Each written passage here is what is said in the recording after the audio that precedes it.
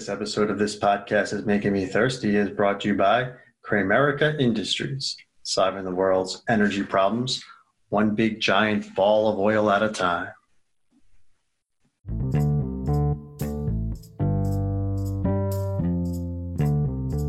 Welcome to This Podcast Is Making Me Thirsty, the number one destination for Seinfeld fans. Thank you for listening. Please rate and review on iTunes. Follow us on Twitter at This Thirsty. Follow us on Instagram at This Thirsty. Subscribe to our YouTube channel. This Podcast Is Making Me Thirsty. Join our Patreon, patreon.com/Seinfeld podcast. Bonus episodes up there. Our first 16 episodes are up there. All kinds of good stuff. Join now, folks. Go to our website, seinfeldpodcast.com. Our rankings are there. All of our episodes are there. Lots of good stuff. Email us at thispodcastismakingmethirsty@gmail.com. If you dig it, please pass it on. Thank you for listening. Please enjoy. This podcast is making me thirsty.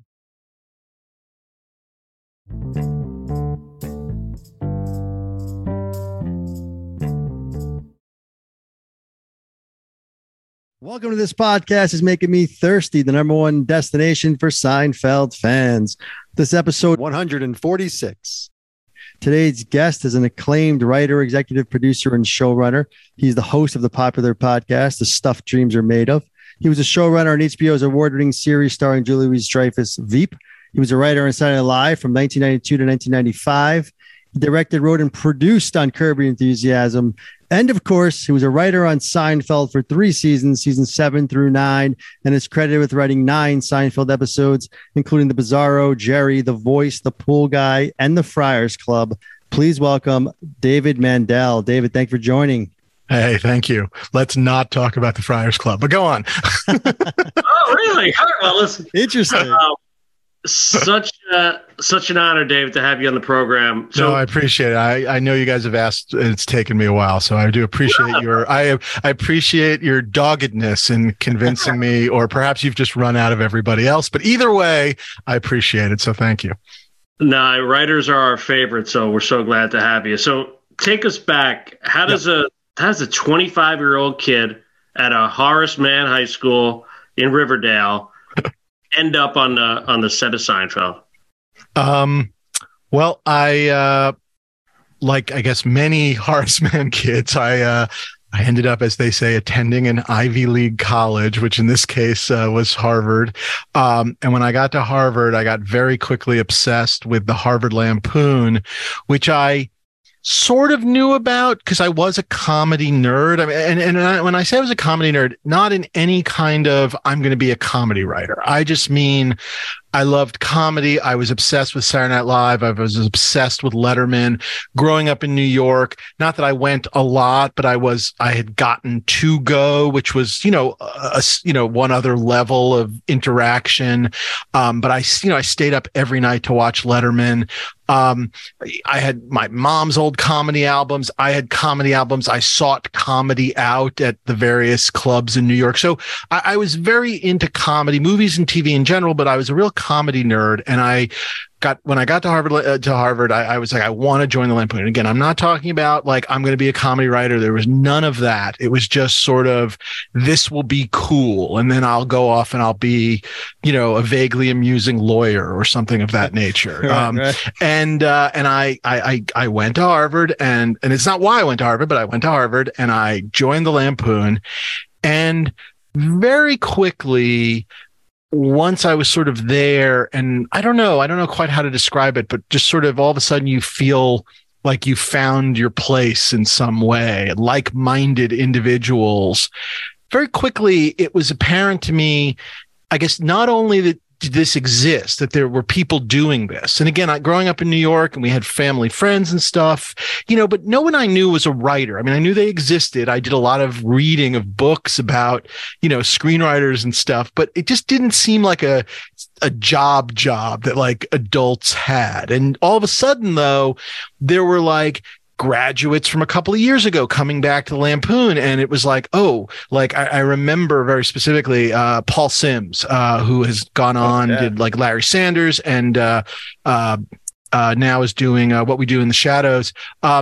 I remember he got hired at Letterman. He was at Spy Magazine and he got hired at Letterman. And it was just like, and at the time, I believe it was his dream job. And I just remember, holy shit, somebody I vaguely know is working at Letterman. And so very quickly it became sort of the possible. So I guess that's the start of it. And then obviously, you do have to be good. I mean, I hate to say it like that, but you do have to be good. And I think I was good. And I sort of, the Lampoon gave me opportunities in terms of doing projects and things. And then I took advantage of those opportunities. And when I basically graduated and went to work at Comedy Central doing a show called, we did a Lampoon project called MTV Give Me Back My Life, which airs once in a blue moon at like 4 a.m, which is a fake 10th anniversary, TV celebration of MTV.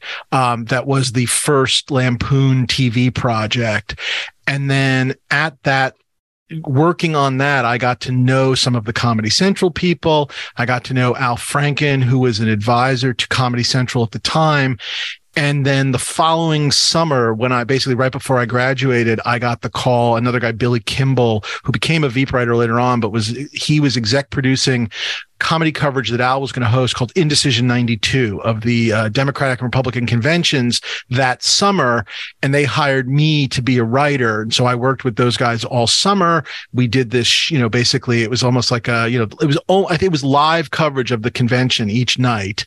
And at the end of that summer, at some point, Al basically said, I want to submit you to Lauren and to Jim, and that got me that. And so that's that to Saturday Night Live. And then from Saturday Night Live, as that was wrapping up, later on to Seinfeld. So not exactly planned out, but here we all are. So yeah. Yeah, and that's all our wheelhouse you just talked about. We got Miss Sims's News Radio, right? I remember. Yes, News Radio, which, by the way, a little known fact about me, I was about to take, and actually I feel bad, and I've always felt bad. I think Paul was led to believe I was about to take the News Radio job that he was kind enough to offer me when I got Seinfeld and went to Seinfeld, with no offense to News Radio, which I love, and actually worked out well because a different friend of mine ended up taking that job and moving to LA at about the same time, which was great. So all works out, but I was that close to working at News Radio. Fantastic show. Yeah. Wow. Yeah. And you mentioned a lot there, and I think we'll get to some of that. No, it's great. Unpack anything you want. As Chris mentioned, we love writers, and I just love talking like writers tree type stuff like that. SNL, Letterman connection always seems to go SNL, Letterman, Seinfeld, and then where you guys end up and Veep and all that, which we'll definitely get to. But just on the Seinfeld aspect. So, we were kind of reviewing a lot of your episodes, obviously, before the show, and it's apparent that you were a fan of the show before you got there, right? I have my own sort of theory, such as it is, that really what I call sort of the second generation of Seinfeld writers, meaning obviously there's the show at first, and then you get like Larry Charles and Peter Melman and the sort of the early writers. And then sort of the next gen that came in, and even though there are people in between, obviously, but that's the next gen that came in, which is like Schaefer and Berg, and then me, and then the people that kind of came, after us, like Steve Korn and whatnot. We came in as people that recognized it as the genius show it was, and that we were fans. And again, I think you see it in some of what we did, which is yes, we start to break, not exactly the third wall, but it gets a little meta in the sort of, we were the ones studying the patterns and then began to make a little bit of jokes occasionally about the patterns.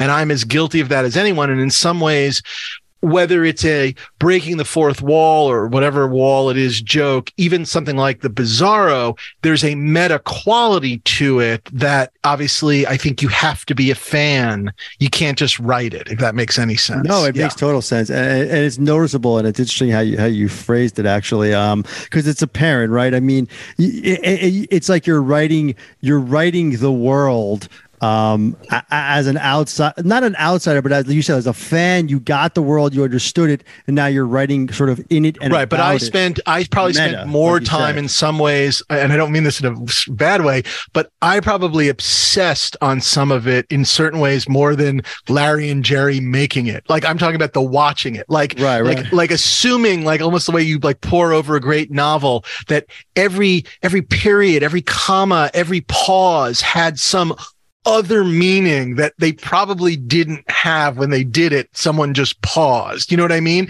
And so I don't know what the word is, obsessive about the show. I mean, I really was a huge fan. Wednesday night was sacrosanct. And then obviously eventually Thursday night, I was obsessed with it. And like I said, truly studied it. I'll tell you a funny story. Jason Alexander hosted SNL, I think in my final year, but it might have been my second to last year. You like the juice. You like it. Exactly. And we did the monologue, which I think I wrote for him, which was him as Peter Pan, where he gets stuck. That was his monologue because of his Broadway background. And I had tried to write a sketch, which we didn't do, and probably rightfully so, that was sort of called like something like the Seinfeld Zone. It was a Twilight Zone parody. But the idea was, it was like sort of an innocent man walks into a diner or whatever, but then kind of gets caught in the minutia obsession and the sort of the language. And it was very sort of like, again, making fun of Seinfeld. It wasn't a fully realized idea, but again, that level of that fan level of obsession that I think I don't know, we all, I think, took to the show. So yeah, that's my own little sort of, it's there. I'm surprised when he, hosted, and even Jerry in the early 90s, they didn't have any kind of like they do with Luke Perry. I know they sure. Well, it's harder to make comedic fun of a comedy, if that makes any sense. It's hard to we always talked about it's the same thing happened with like the commercial parodies.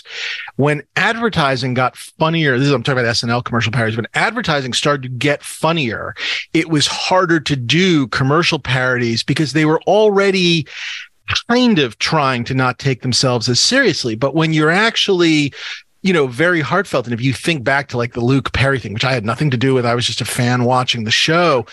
It was all about taking the keys. Remember, it was everybody taking the keys so that they didn't drive, but it was just keys after keys after keys. And it was really a joke about how this show, deals with partying and all. Anyway, not the point of the story, but easier to make fun of a drama is, I guess, where I'm going with it. So, yeah. For sure. And every time you bring up commercials, the thing that pops in my head is Bad Idea Jeans, which I don't know. Which is a great one. Fantastic one. No, that was...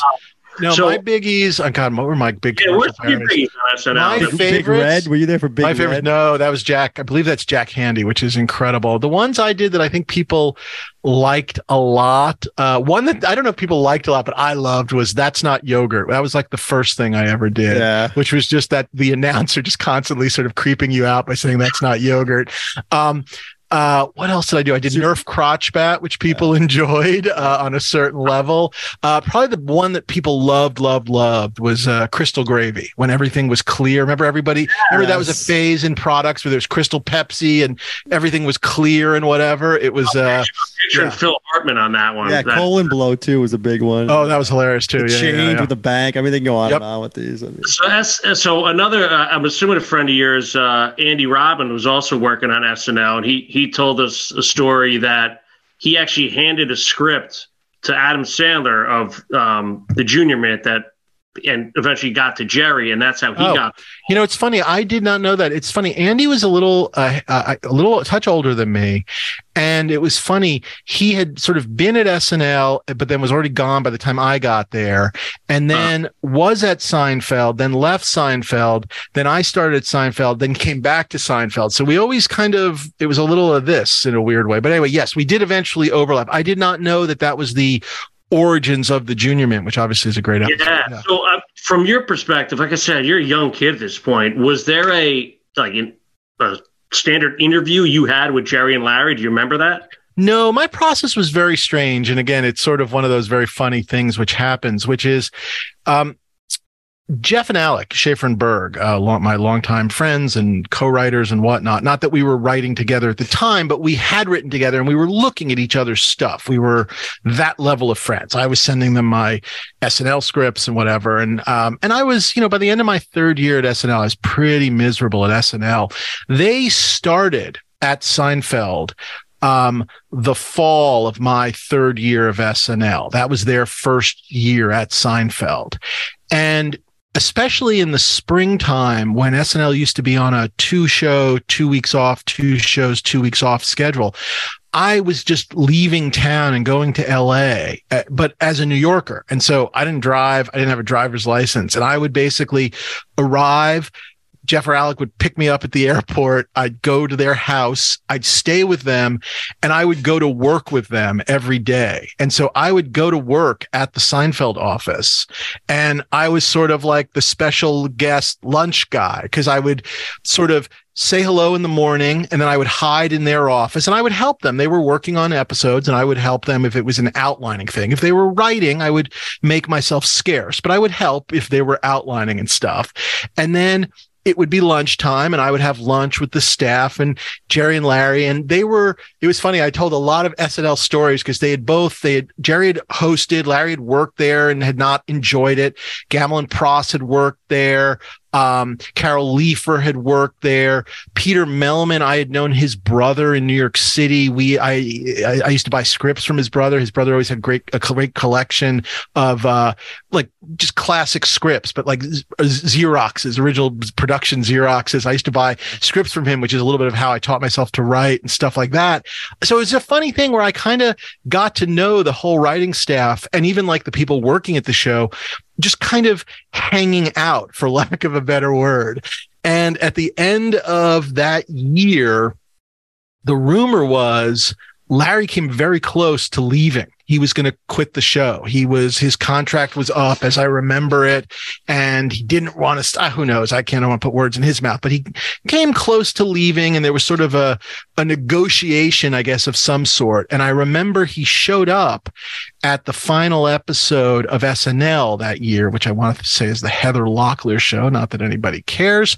And he was going to Europe. He had just re-signed. And he said basically, hey, I just re-signed. Send me some ideas. I believe, if memory serves, he knew I was interested. I was already working on some ideas, which he didn't know. I believe he asked Jim Downey about me, longtime Saturday Night Live producer, because they had overlapped back in the day when Larry was unhappy at SNL. Jim kind enough to say good words about me and all of that kind of stuff. And so Larry said, I'm coming back. Do you want to submit some stuff? I said, I'm working on some stuff. He said, I'll be back in, I can't remember, 2 weeks or something like that, or 3 weeks, where he was going off to Europe. He went off to Europe. The phone rang 2 or 3 weeks later. And I had my ideas ready to go. And he called me up. I answered the phone and he more or less said, get here on Monday. You're hired. And I never actually submitted the ideas.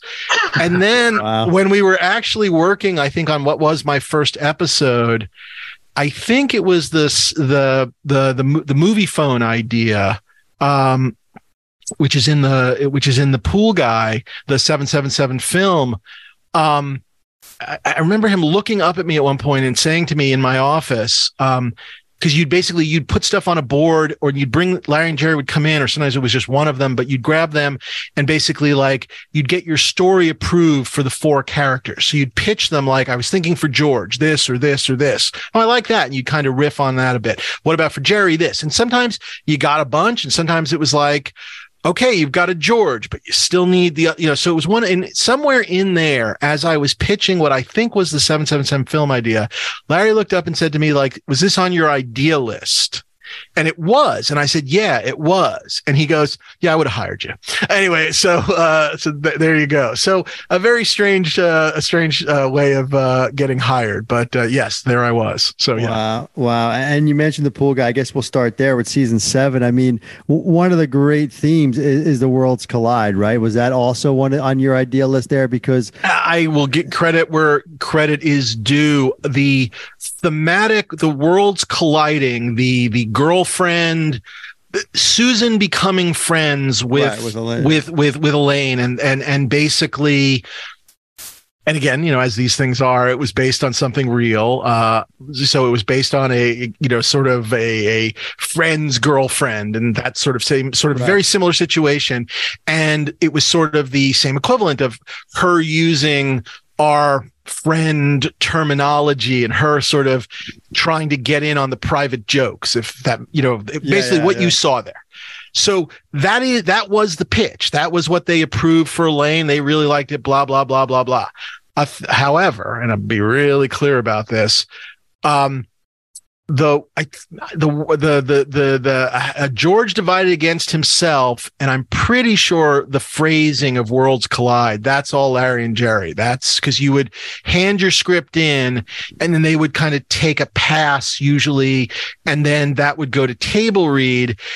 Later, the other experience sometimes, which was great, was sometimes they would just take it to the table, read it, which was a really fun experience, and then often do a rewrite. But they always took a pass on it. And honestly, I can't remember if it went to the table or not first, but it doesn't matter. Right. It went through. And so I am more than happy and proud to say that the thing people remember most about it is what they said. So what they wrote. So yes, right. But the idea, the worlds colliding concept, that was my pitch. So yes. Yeah, and it's interesting because I noticed a theme in a lot of your episodes that have that sort of, I don't know if I'm using the term worlds only because it kind of makes sense. Sure. Worlds collide. But I mean, you have Jerry and George kind of double dating in the Friars Club, right? Having that relationship. You have the pool guy versus Jerry. You have the Bizarro world. Obviously. There's sort of a theme there that I noticed. There's a theme of, I guess, sort of you're in your comfort zone, which again, look, there were many wonderful writers on Seinfeld. Obviously, it was a killer writer staff.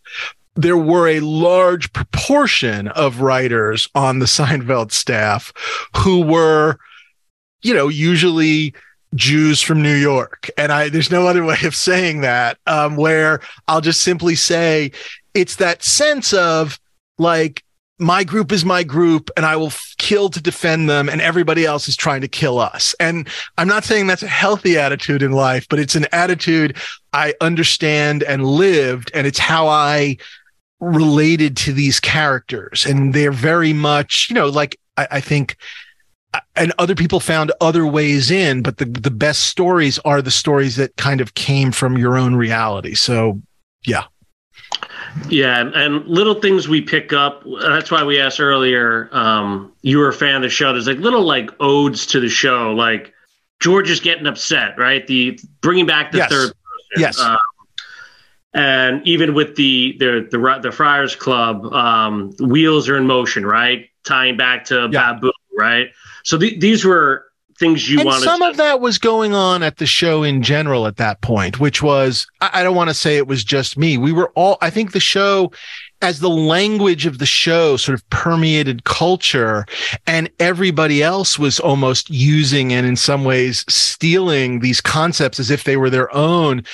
It was fun to find ways to sort of, it made it all part of a whole, to me, in a really cool way. I mean, again, you want to talk about defining worlds. We are living in a world where people say wheels are in motion. You know what I mean? I know that's the easiest way I can express it, right. But that's part of it too, is that the entire earth sort of has a certain kind of Seinfeldian vocabulary. I know that sounds sort of weird, but that's what I love about the pocket universe, again, of the Seinfeld universe. And again, it's all just about, like I said, it's like when you're sitting in your coffee shop at your table, it's like nothing else matters and there's just you four. But actually, if you think about that coffee shop, technically at every one of those tables is another sitcom. You may not want to see it, but every one of those tables there, the 3 or 4 people at that table are in their own show. We don't watch that show, but there's that version. And actually there's an episode idea that I always had wanted to do that we never really got to. It was in that sort of like, what if of the final season, if, there'd just been one more, but the gist of it was like, for lack of a better word, Jerry, George, Elaine, and Kramer would have been at a coffee shop scene at the beginning of the episode and gotten up and left, and you would have normally thought the scene was over. But when they left, like as you know, George left, it was the last guy or whatever. Basically, and again, we didn't get very far with it, but you'll understand the concept. It's like, I don't know, like Newman enters and then sits down, and then you realize Newman is sitting down with Babu and Uncle Leo, and I don't know, you know what I mean? And then the episode would have been their 4 stories, of which Jerry, George, Elaine, and Kramer might have popped in, but they would have been minor characters in that episode. That's so like sort Simpsons of that thing. stuff almost. I mean, yes, a little bit of something. I can see yes, that almost like on The Simpsons, where you just, if the show went, like you said, another 5 or 6 seasons, you would start doing that, which would be. I don't know about 5 or 6, but if it had gone one more season, I had 2 ideas I really wanted to do, and that was one of them. That I loved and regret not doing in that final year. So that's wild. And so you made a point earlier. We were kind of touched on a little bit with Robin, but Andy Robin and Cavett. But we've talked to several writers, obviously, as you may or may not know, and we love talking to writers and just kind of, like you said, giving us kind of the backstory there. But you were there season 7, right? Larry's there. Larry leaves. You're also there season 8 and 9. We're curious, your take on Larry's absence, right? We've heard, yourself and Berg and Schaefer kind of helped Jerry in that role, almost as that sort of go-to / head writers, if you will. I don't know, quasi, if you call it that. We've heard that sort of Melman also filled that role in maybe 60-40 teams. I don't know. What was your impression of that whole, like, Larry's absence? It was obviously, obviously a lost presence for all the reasons you can think of, and then, 10 million other ones. And obviously, one of the advantages Jerry had was, while obviously he was doing a whole bunch of shit when Larry was there were those times where he could go and work on his stand-up, and Larry would, finish up, or those kinds of things. I mean, just in terms of thinking about it. So there's just a giant hole there that starts to just even affect things, even just on the most surface of levels. Like the stand-up goes out the window because Jerry just didn't feel like he could focus quite on the stand-up in the same way. And that's where we start adding those sort of free form conversation jokes that sort of like start the show, which ultimately, of course, end up getting easily cut, much like the stand-up, I think, often for like standard reruns. Obviously now they're back. And then as the shows get bigger and bigger and bigger, sometimes they go away, as the stand-up did. And the first scene, obviously, is just because there was so much story. So number 1, the stand-up goes away. Number 2, while I wouldn't say we had a writer's room in the same sense of like the way a lot of like network sitcoms do, we did begin to sort of like multiple people replace Larry. And so to some extent, as a script was being worked on, it was usually being worked on by Jerry, the writer, some combination of me, Schaefer, or Berg, and then, 1 or 2 other people usually. And again, different combinations. And that sort of, basically, multiple people trying to do Larry's job. Right. And it does become different because, rightly or wrongly, Larry's voice was always singular. And we definitely, I think, to our credit, the show is different. I think if we had tried to simply just do Larry, it would have been worse. Now, if people don't like it, that's a separate discussion to be had. Maybe people go, it was worse. So be it. But it's one of those things where when you do sort of take over for someone, even though Jerry was still there, keeping a lot of it the same, it does have to change because you don't want to just make a bad carbon copy. It's sort of the same idea that I went into when I took over on Veep for Armando Iannucci, which is I'm doing the show, but I'm not going to try and write it like him. I'm here because I have certain values that we share together. Same with Larry, but we can't just do a Larry impression. Otherwise it will sound like a bad Larry impression. And I actually thought the first year was actually really strong. The second year, to me, less strong. I think we got tired. I think we burned ourselves out a little bit. That's my own take on things. But, you go back and watch that first season without Larry. People were still pretty into it. Not that people didn't like it that second season, but the second season was when the carping started a little bit more, and Jason yelled a lot, and we wrote Jason yelling a lot, and those things are true. They are what they are. I'm not fighting them, whatever. We were taking over for Larry. It became this, we do 60 days in a row and take a day off, and then do 37 days in a row and have Thanksgiving weekend off. And then we'd work over Christmas break. And then, we'd work about 28 days in a row, work the morning of the Super Bowl, stop to watch the Super Bowl, and then work the next day. I mean, it was all consuming, and it was wonderful. And you can do those things when you were young. And that was that season 8. And I think season 9 maybe suffered a little bit for it. You know what I mean? And then, I don't know, you get into stuff where, it was this thing of there were a lot of people, and some people had higher titles than others, and some people didn't, and some people resented their and you get that sort of, whatever, familiarity breeds contempt. And that was true of any show, and was true of that sort of final year of Seinfeld. And so when Jerry made the decision to end it, I was disappointed, but not shocked, I guess is the easiest way of putting it. Yeah, those are all incredible points. And listen, we've been critical of the Sure. later years, sure, and we kind of think of it kind of like it's still the best show on television, but there's kind of the early years, right, with Tom Sharonis directing. Yep. Larry Charles left, and then we had a phase with Larry, then Larry left. So there's kind of 3 different kind of eras of the show. But I do think you can break that final era, the Larry-less era. I do think there is again, my own personal thing. I think there's a big difference between 8 and 9. And I think if you, and again, this is now what am I arguing? I don't even know what the hell I'm arguing. But when 8 was happening, people dug it. And then when 9 sort of turned whatever, I think people then started going, well, yeah, and also it's been going on a while, but it hadn't been going on a while. I think that change, unfortunately, shows more in 9. Again, one man's opinion. Yeah, it's interesting. I actually prefer 9 over 8, to be honest with you. Those are the questions I was going to ask you, and you just answered it. Yeah. Because I thought 9 sort of, especially the voice, to me, the voice. I think there's really fun stuff. I love the voice. Yeah, the voice has everything that the earlier episodes had, and that's a season 9 episode. To me, it's one of the stronger, it could. I think there are parts. I just think there are episodes. I don't know. For me, again, in hindsight, right. Well, that's a good question. To ask you actually is, and you mentioned this. You kind of touched on it, but I'd love to dive a little bit. Is when you mentioned when Jerry and Larry kind of come around, and you're throwing ideas at them. I have a Jerry story. I have a George story. Right.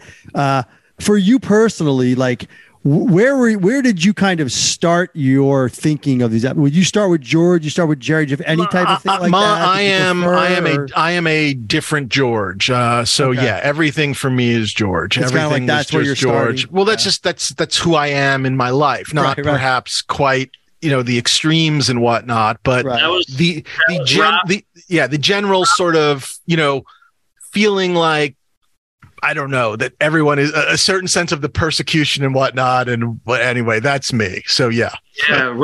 Robin and Cabot said the same. Melman said he preferred writing for Elaine the most. She is, but I think he's also being a little bit tricky, which is we basically kind of wrote Julia most of the time like she was George, which is, by the way, that is what makes Elaine such an incredible character is for the most part, nobody ever wrote her like, the girl or anything like that. We simply oftentimes came up with a George story and then gave it to Elaine, and therefore she was as vile as any of them. Yes. That's a great point. That's Elaine. That's my character analysis of Elaine. Elaine and George are the same. They're both status driven. They're both always trying to get ahead. They're all both trying to sort of lie in a way, but Elaine always wants your bizarro Jerry is that. I mean, that's Elaine. No, she's ready to go. She's ready to go. She's ready to go. She but wants obviously to be status she fits into society slightly better. She tries to, but it always backfires. But yes, it always backfires, but she's more accepted on the initial first glance. They are more welcoming of her because of just certain aspects of her. So but that being said, Peter definitely, obviously, when you think of things like Spongeworthy, what I will say is obviously that is an incredibly unique sort of idea for a woman just that aspect of it. But what made it so was she was basically played it all the way George would. You know what I mean? I don't know how else. I don't mean the acting. I mean the writing of it. It's like if George had sponges, that's how George. I don't. Again, I'm not trying to be difficult about it. Just that's how the writers often came up with those stories. Yeah.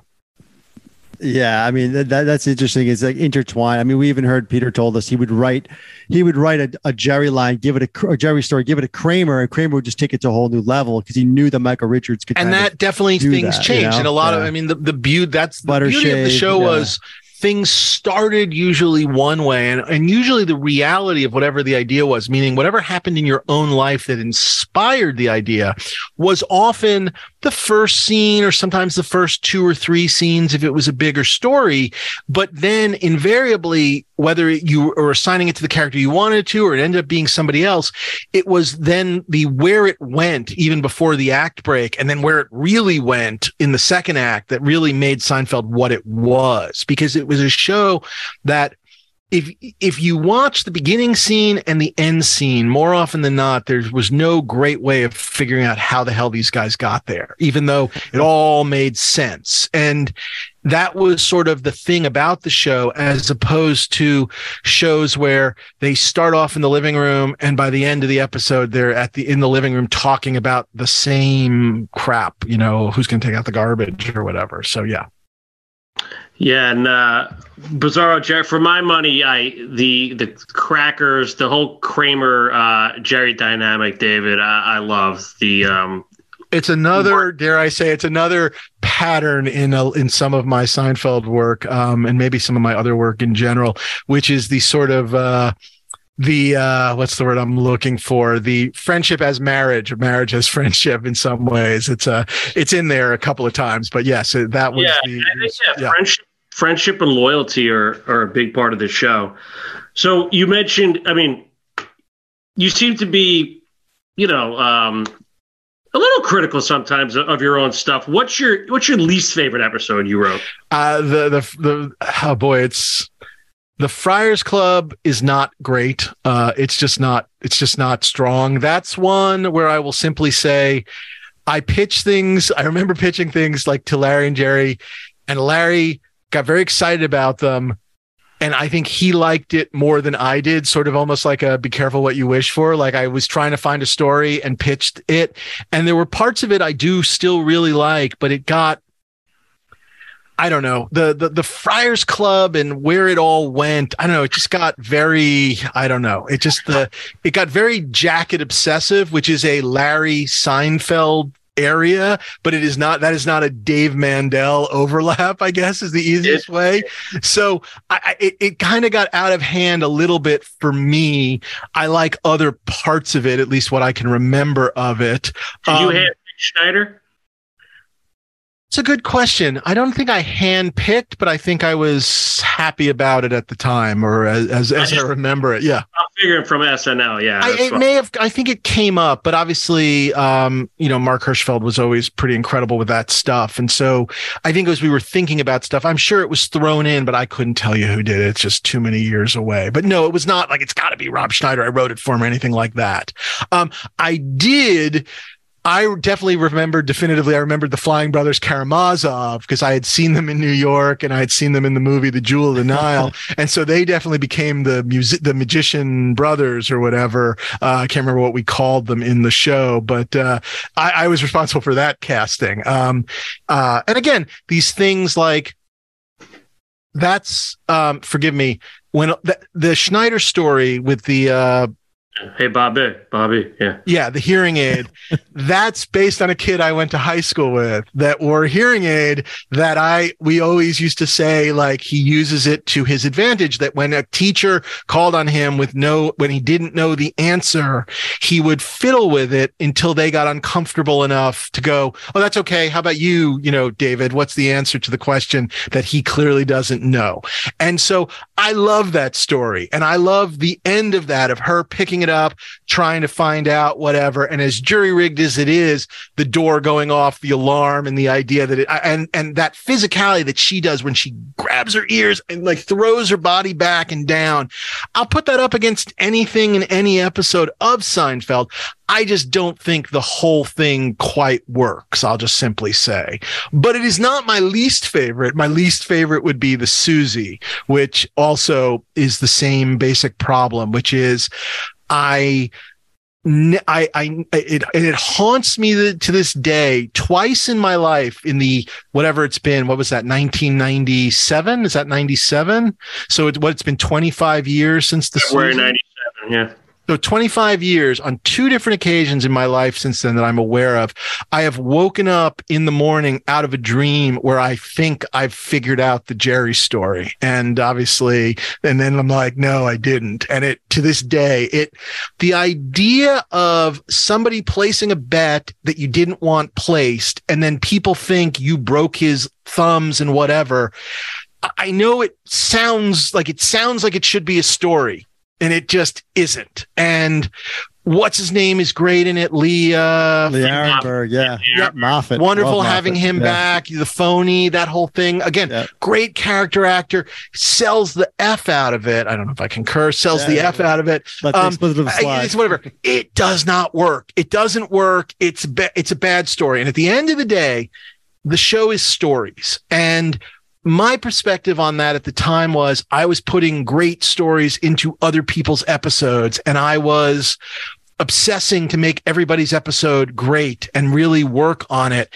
And I just remember, I can remember at the time just feeling crazily bummed out that this wasn't working. And I just felt like no one was helping me fix it. What can I tell you? These sort of strange memories you have of it. Yeah. Well, listen, you're tough on yourself, but yeah, I think all the episodes were incredible. But so is that the missing piece? Like, is that where Larry would jump in and? Again, we're again, it's all hindsight. Like, would Larry have ever even approved those stories to begin with? We can't answer that question. Right. You know what I mean? Yeah. That's a tough one but again, that was our job, was to. It was all very weird. God, it's so long ago. Jeff and Alec had like an exec producer credit. I didn't have the credit, but I was constantly being brought in on stuff. I don't know I have no great answer. That was, as far as I was concerned, that was my job. And I did it. And I definitely think I helped a lot of other people's episodes. I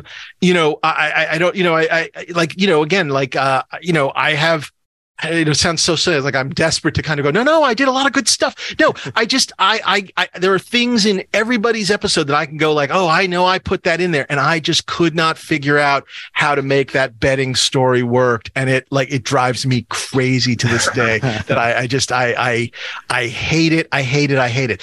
The Susie part of the story, I like that. That was a real thing that actually happened to me, oddly enough, with the late Bob Saget at Saturday Night Live, which was he just kept. No, it wasn't. It was a two-parter. Bob Saget thought I reminded him of somebody, and so he was jokingly calling me by a name. But then there was a makeup guy who was this great Emmy-winning makeup guy at SNL, and at some point or another, he called me by another name. I don't even remember what it was at the time. It was like Mike, and he called me Mike, and I didn't correct him, and he called me Mike again, and I just let it go, and I was Mike. I don't know what else to say. So I think I like that story a lot. I love when, Elaine is trapped in trying to be both Susie and Elaine at the same time. Look, again, in hindsight, I think the funeral and the quote unquote killing of Susie is it's a little broad when I look back on it. It was just part of the broadness. And again, this is all hindsight, is I think because it didn't have a good Jerry story to bump into, that you were the Jerry story never quite gelled. So it didn't really affect other stories the way it needed to. And so the Susie story kind of solves itself, and it gets very large in its. Anyway, I don't know what to tell you.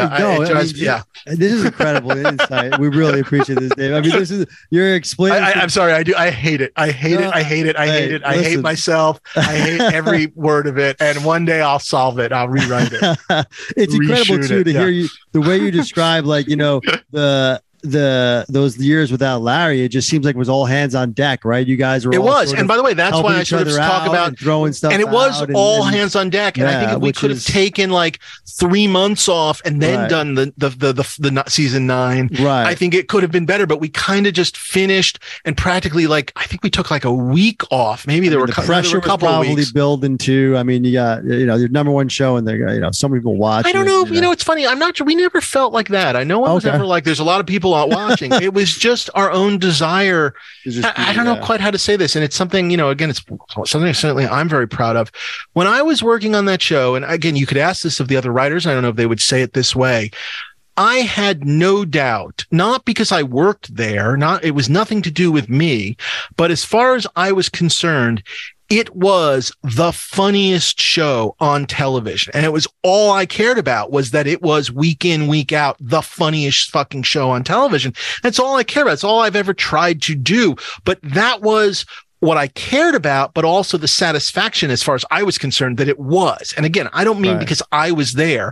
Part of it was what they had created, these incredible characters, these actors and actresses that elevated what we wrote week in, week out, always said it in a different way. But as far as I was concerned, best cast, funniest show, that was it. So that was sort of a self-pressure, I guess, of any sort. Yeah. Sure. And speaking of best cast, best show, I mean, we'd be remiss we have you here. I mean, Veep to me, for my money, is one of the best written and cast shows there is of all time. I mean, I appreciate that. At the end of the day, so much of it was, I took it over. So again, so much of it, Armando and whatever, I got to play in that sandbox and I got to add to characters and bring characters in, whatever, but an incredible, again, an incredible ensemble. Yeah. And I mean, you have your hands on Veep, you have your hands on Curb, right? So that legacy is there. And to me, I love those sort of those trees, if you will, as you brought up earlier, right? The starts at Harvard, the Letterman, the SNL, into Seinfeld, and then you guys all branch out, right? Berg and Schaefer go on with there's on with your thing. Yeah, there's a couple, right? Yes, there's definitely a couple of trees. And look, I think, and again, I'm lucky to be a part of a couple of different trees. I think one of the trees is really the Larry David tree, which is Larry David taught me to write sitcoms, and I write I'm not taking anything away from Jerry. Larry taught me to write sitcoms. Larry is how I harvest ideas from my own life. Larry is how I think about sort of a show. Larry is how I write ideas down on a little piece of paper or now in my iPhone, and how I outline a show, and how in every scene keeps the stories moving. And it's what we did on Curb, and it's what I certainly brought and tried to bring to Veep. And it's how I do it. And so that Larry David sitcom tree is, that's a biggie. That's incredible. And you're certainly growing your own trees and leaves, and I know there's a lot of great you try. I hope someone I hired goes off and creates something and gives me a job when I'm old. So yeah, I hope so. But yeah. But it is like I said, it's a way of thinking about it. And again, you could bring Jeff and Alec on, put me in a sound booth where they can't hear me, and they will tell you the same thing. It's all about the stories. It's all about the outline. And when you are doing this outline, every scene has to be moving stories forward. If the scene is not moving the story forward, then it's not a scene. You have to figure out how to move these stories forward. And they would also say the same things, which is a location is not a story. A holiday is not a story. A story is a story. I mean, again, we all drank the same Larry David Kool-Aid. That's how we learned to do it. He taught us. He was our mentor. He is a friend now, but I will truly say this. Sorry. And I don't mean to turn this into, I didn't mean to turn this into a self-aggrandizing story, but when I got to win the Emmy for Veep, and it was handed to me by Larry, who happened to be, presenting that year, not because obviously he's Larry David, it had nothing to do with me.